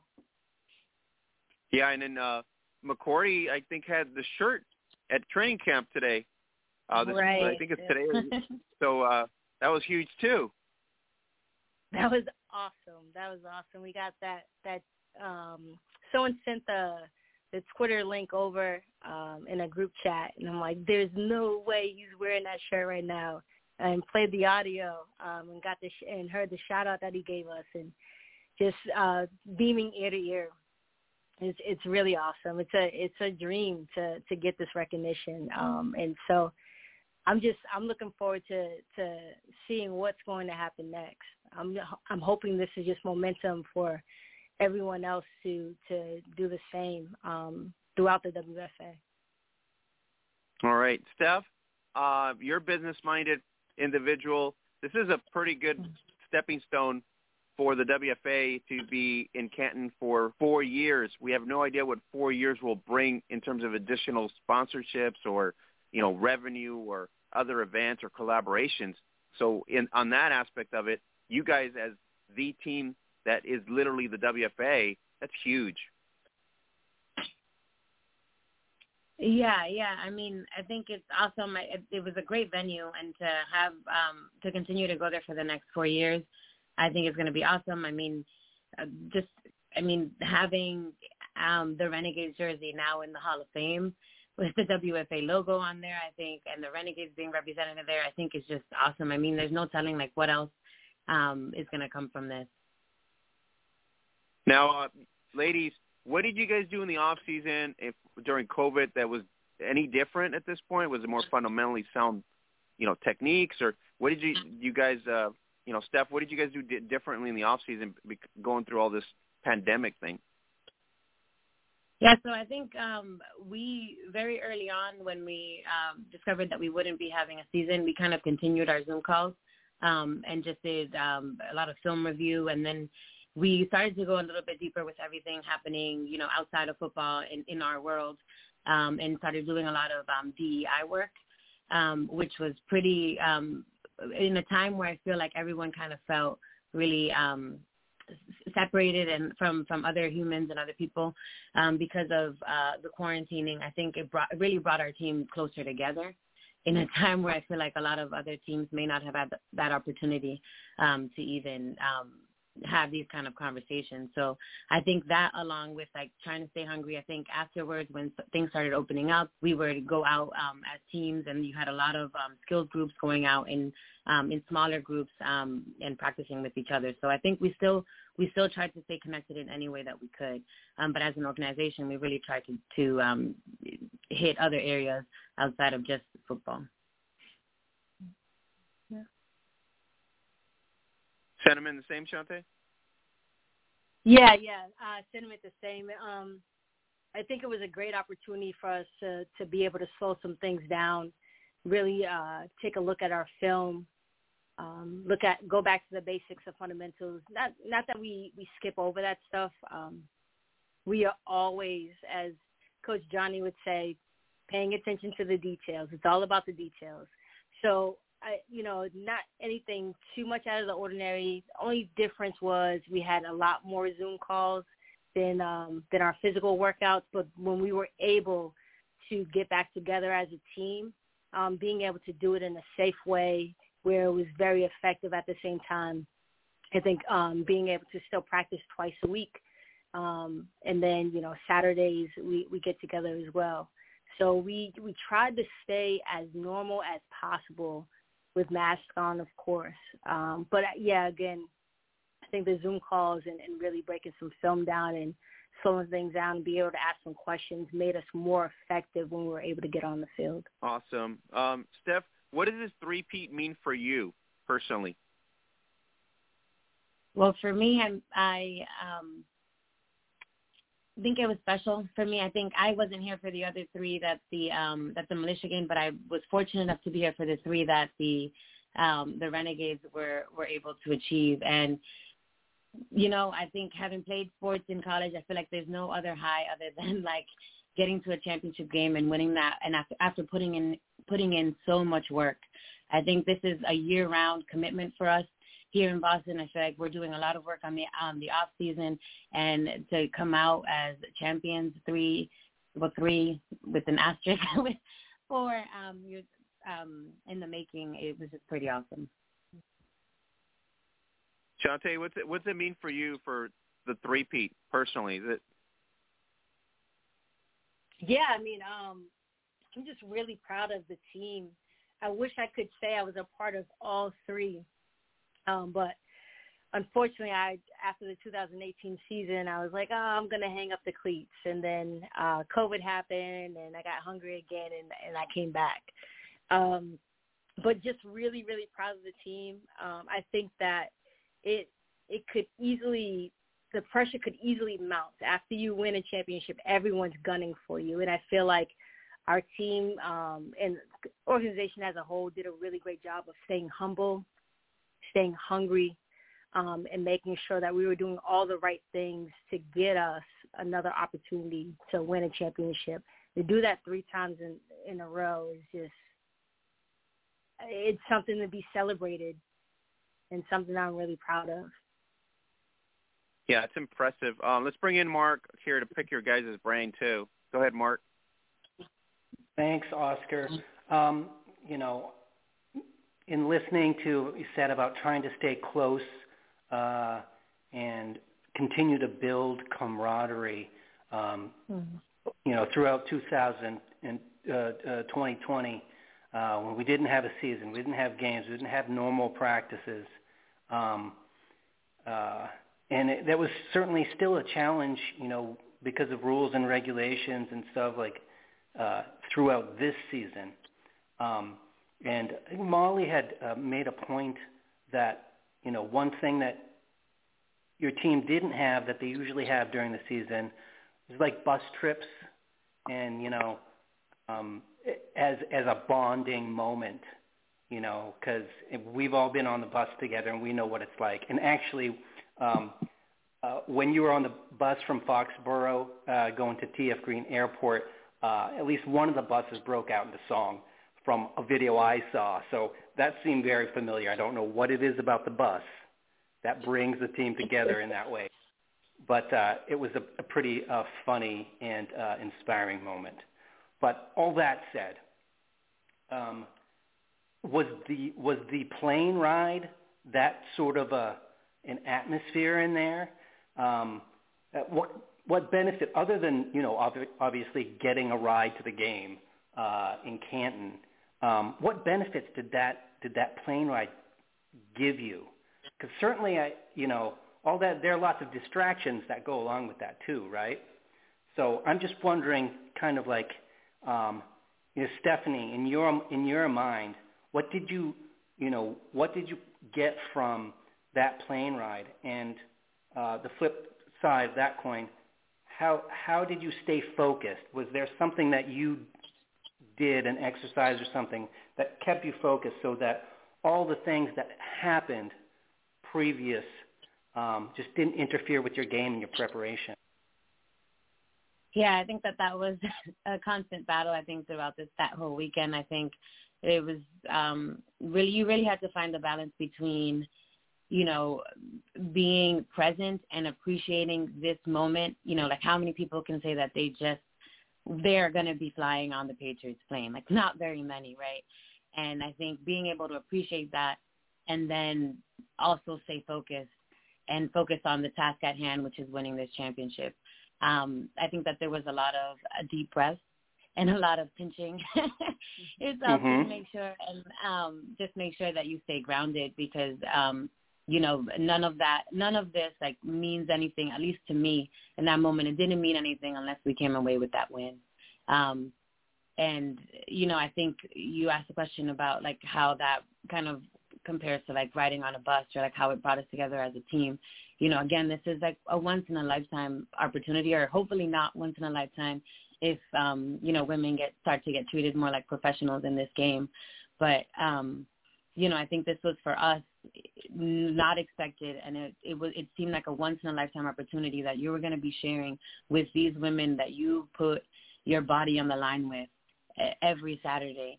On this field, and like if you were finally getting some kind of reward, and there was no one else that I would have wanted to share that with other than these women, and so I was grateful for that, and I will forever be grateful, and I will always remember, the women aside that were with me that day, when we were on that plane. Yeah. Anything I would to add? agree. Yeah, I was going to say I would agree. I think thinking back to other sports teams that I played on, after all these years, the things that I remember, as you already mentioned, are the bus trips, the away games, you know, what the locker room felt like before and after games. And this is something that, you know, this experience here is definitely something that I would think back to fondly for the rest of my life. Like you said, once in a lifetime experience, and to be able to do that together after not really all being together for so long was just something that was really, really special. I think it's a bond that all of us will always cherish and never forget. We're forever bonded by this experience, and to have a championship come out of it all is just icing on the cake. So it's something really beautiful that I'm excited to tell my kids about one day.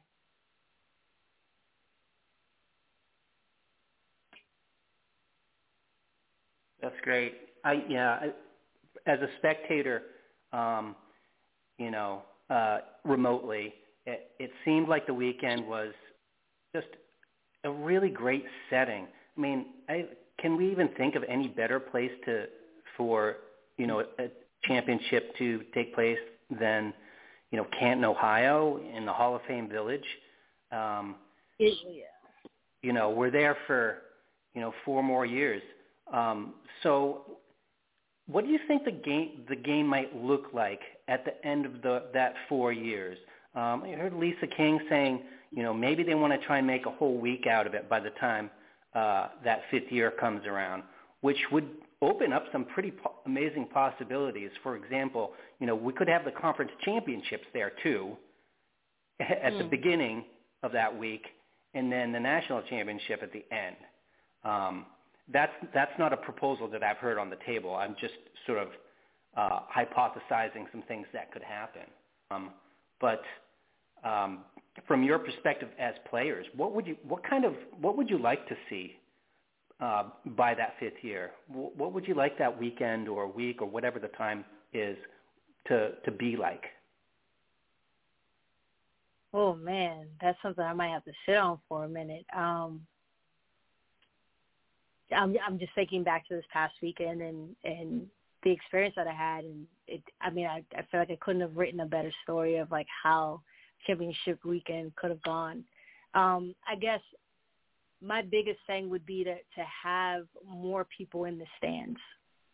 And right. I think that's a possibility, right? If we have consistency of where the championship game is going to be played every year, people already know where it is, what time of year it's going to be, and the attraction of the sport is spreading more and more.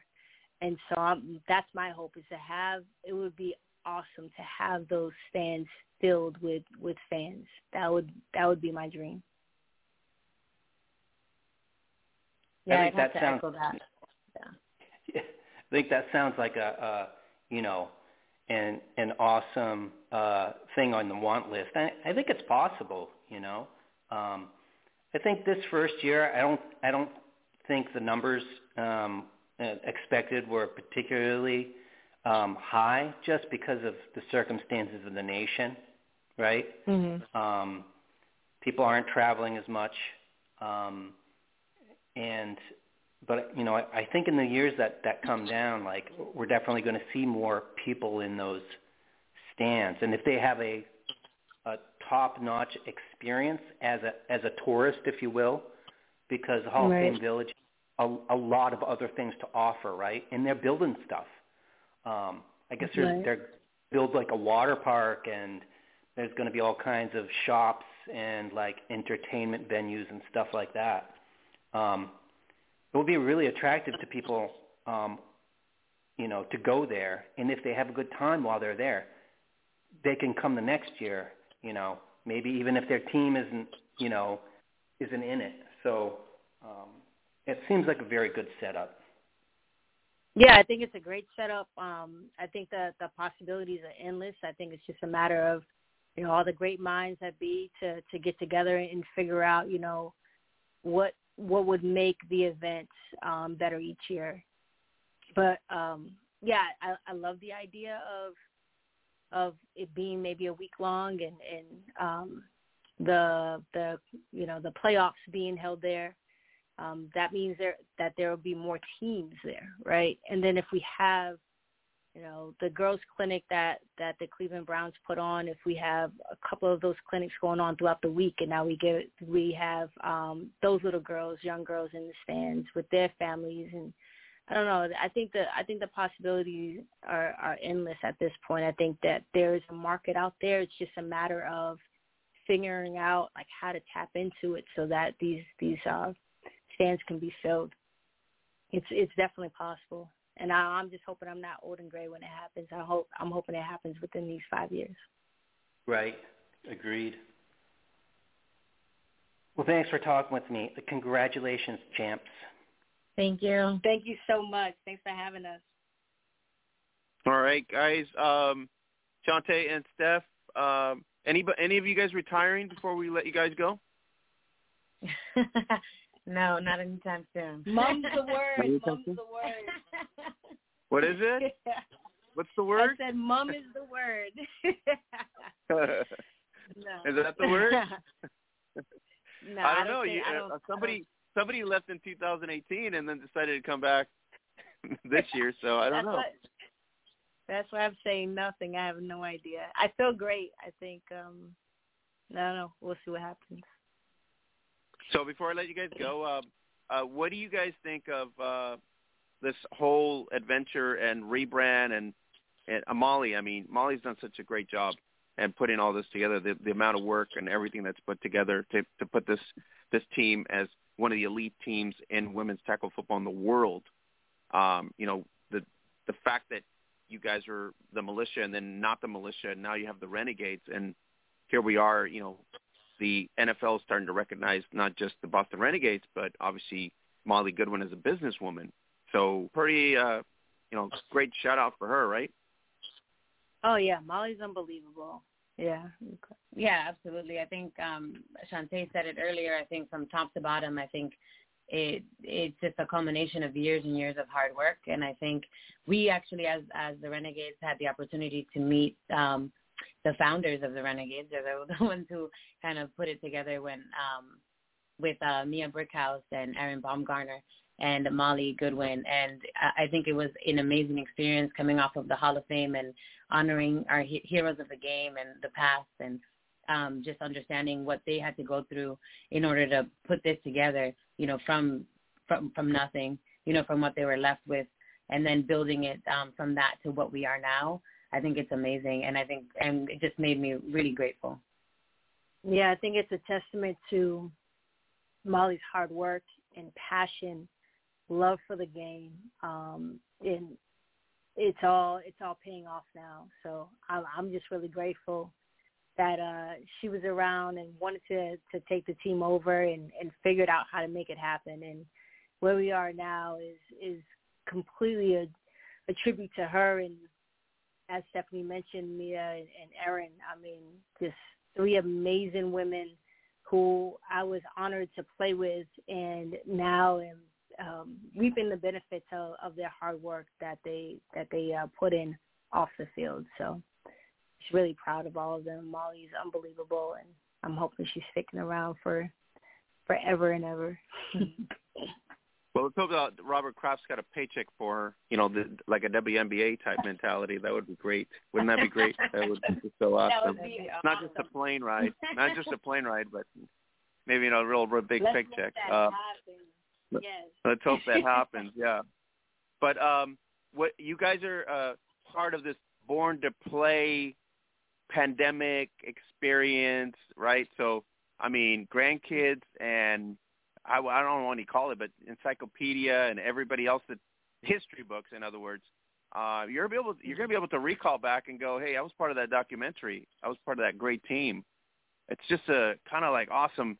I don't know what we want to say about Veri Lieberman, but just being grateful to the fact that she put this whole thing together, and it's going to be there for a long time for people to view it back and forth and realize it. It's kind of like no different than what we're praising the Toledo Troopers now. Oh yeah, I mean, so grateful that that Veri was interested in our team. I think it helped that she's from Boston. And what she did, the story that she was able to capture in one season was truly unbelievable. And I am just so happy. It's funny that you say, like, oh yeah, this is in the history books and you can go back and watch it. It's great to have the video evidence, because you could talk yourself up all day and kids will be like, yeah, sure. Sure. But if they have that video footage, it's like, okay, it makes sense now. What you said was true. So I'm just happy that we have that in the Rolodex now to be able to pull out whenever we need to. She's awesome. Really grateful for her.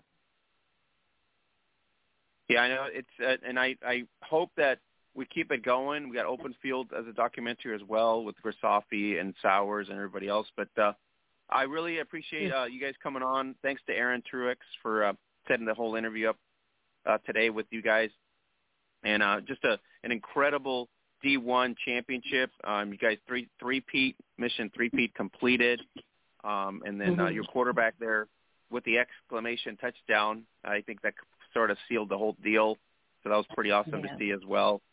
But congratulations to you, Shante. Awesome. It's been an honor to interview both of you guys. I've been watching you guys for a long, long time, and thank you for coming on and giving our audience feedback on your excellence as a team and you guys as amazing athletes. Thank you. Thanks for having us. We appreciate the opportunity. Yeah, thank you. All right, girls, thank you. Stay safe. We'll be in touch, and 2022 can't come any sooner, right?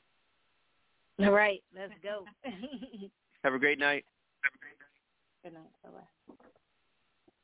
All right, so Mark, there you go. Two of your probably amazing athletes that on the Renegades on top of the other 54 that are probably on the Renegades. But Shante, had to come back.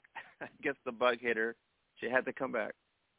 Yeah, she got the bug, and obviously great player, defensive player of the year, MVP in her player history. Stephanie's also team captain, so she bears a lot of responsibility for many of the team's activities and doings on and off the field. So two really great people there. Yeah, amazing. What a ride. Three-peat. History books, part of WFA, history ultimately.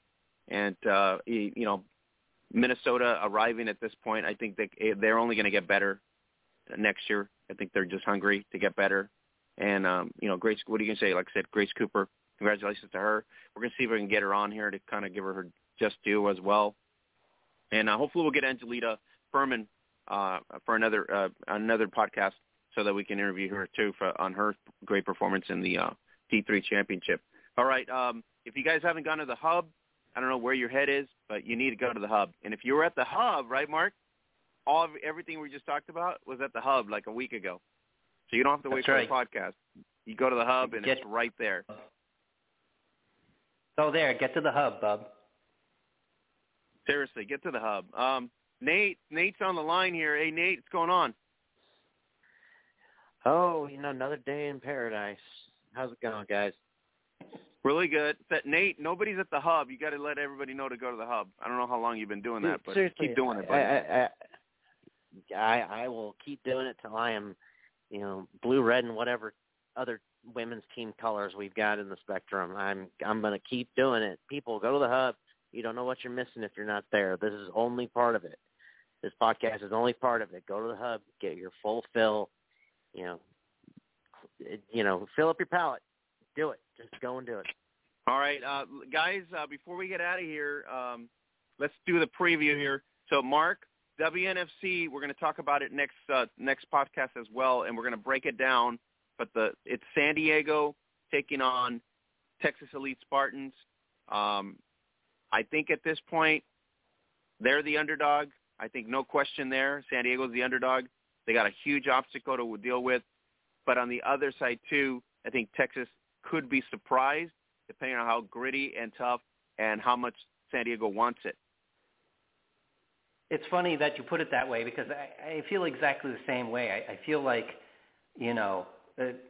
Texas is a clear favorite. We know what their strengths are, and they're in a position to just like out personnel San Diego. But at the same time, you got to put them on upset watch, because San Diego, they just seem like a team that is, they're just chasing a destiny. Like,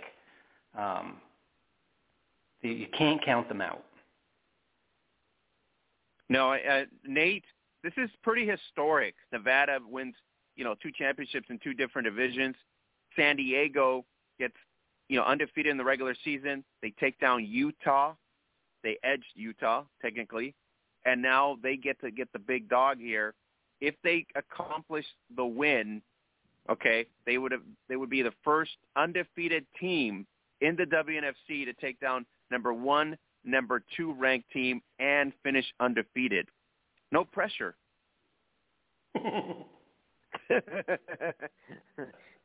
No pressure at all. I mean, but that those are the kind of moments you live for. Those are the moments you go in hungry for. And they've come this far. Why stop?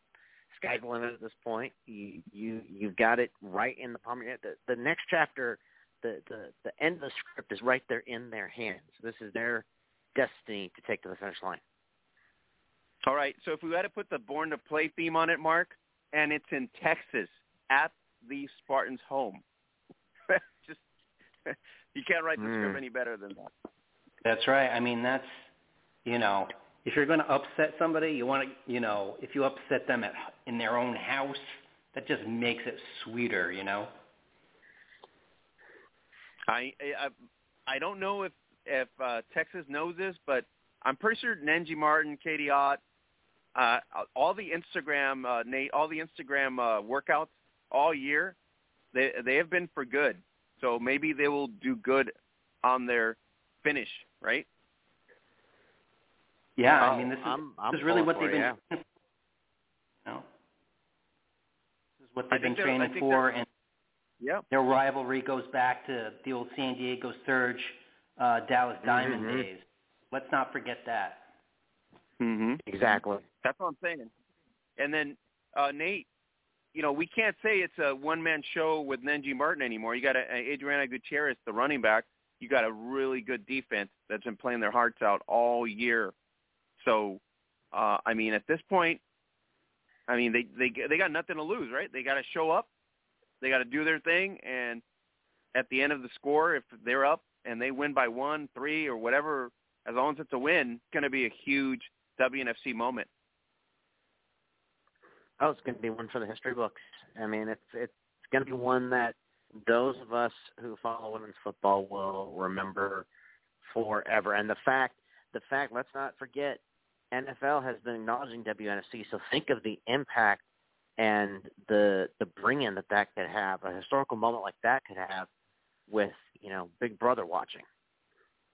Oh yeah, for sure. Mark, if San Diego does what it does, if they go into Texas, this is the hype of football. They go into Texas with the swag that Texas Elite has. They come in to do business, and if the Rebellion comes in and does business and they take down the Spartans, I mean, it's a big blow to the Texas Elite Spartans, but at the same time, it would be a huge benefit to the WNFC. I absolutely agree. Although OJ Odessa Jenkins, is part of the Texas team, and she leads the WNFC, and that's basically her baby. As a business person, she's got to think about them as separate entities, of course, and she knows what position on the field is. But I agree with you, and I think she would think the same thing as a business person. In fact, she probably finds herself in a no-lose situation, right? As you absolutely, she could win a championship, or have a situation that can really help the league. I don't know. It's a huge moment for the 9 Cup. This is a totally different animal than the first year when you got Utah, Texas, and we know that those were the 2 best teams in the country. Now we're at a different stage in this year, and I think that's a credit to Nenji Martin and Katie Ott, and it's a credit to the Rebellion for winning the games that they had to win, whether they were pretty or not or whatever. The bottom line is, at the end of the game, they were the upper hand to win it. And I think this is another stage. So they are the underdogs. I don't think they see themselves as underdogs, but the rest of us in terms of the media sees themselves as underdogs. And so if Texas, the elite Spartans play their game, we know what they're all about. Now it's pretty much San Diego to come in here and make history. It's literally what it boils down to. So really awesome. We're going to talk about this whole event next Tuesday and break it down a little further in terms of the matchups and trying to figure out who's going to be, facing against who. But if you guys didn't get the lowdown on the international scene, there's also international women's action. And if you're at the hub, you would have gotten it, and that would be the Division 1 in Finland, Maple League in Finland, the playoffs in Monterey Elite League as well, and then week 1 of the BAFA NWFL week 1. So we're going to keep tabs on everything. Go to the hub at facebook.com/Gridiron Beauties. Don't forget to go to monkey95.com and use the code NJF to get up to a $100 match on a free $5 play. You can play Major League Baseball currently, and then we're anticipating, obviously, the NFL to come up here. So, Nate and Mark, thanks you guys for making the time today. I really appreciate it. We had some great hosts, Shantae Bonds, Stephanie Pasquale of the Boston Renegades, Coach Roy McMillan of the Derby City Dynamite. We also had Coach of the Year, Chris Garza, plus Sarah Colangelo as well. So what a great show. So I'll catch you guys 384. We're going to preview the 9 Cup for August 7th. Excited. And actually, you know what? I'll say it right now. I'm going to be joining next week. I'll be on less 3 minutes. We'll have a blast. Perfect. All right, Nate. Mark, thanks again. And so we'll catch you guys here at 384 as we're talking 9 Cup on the next podcast. So it's going to be awesome. Good night. Good night. Good night, guys. Is the fastest growing daily fantasy sports site in America. You get fun, easy to play contests with cash prizes featuring your favorite players. Monkey Night Fight, daily fantasy sports for the rest of us. Sign up now and get an instant match on your first deposit up to $50.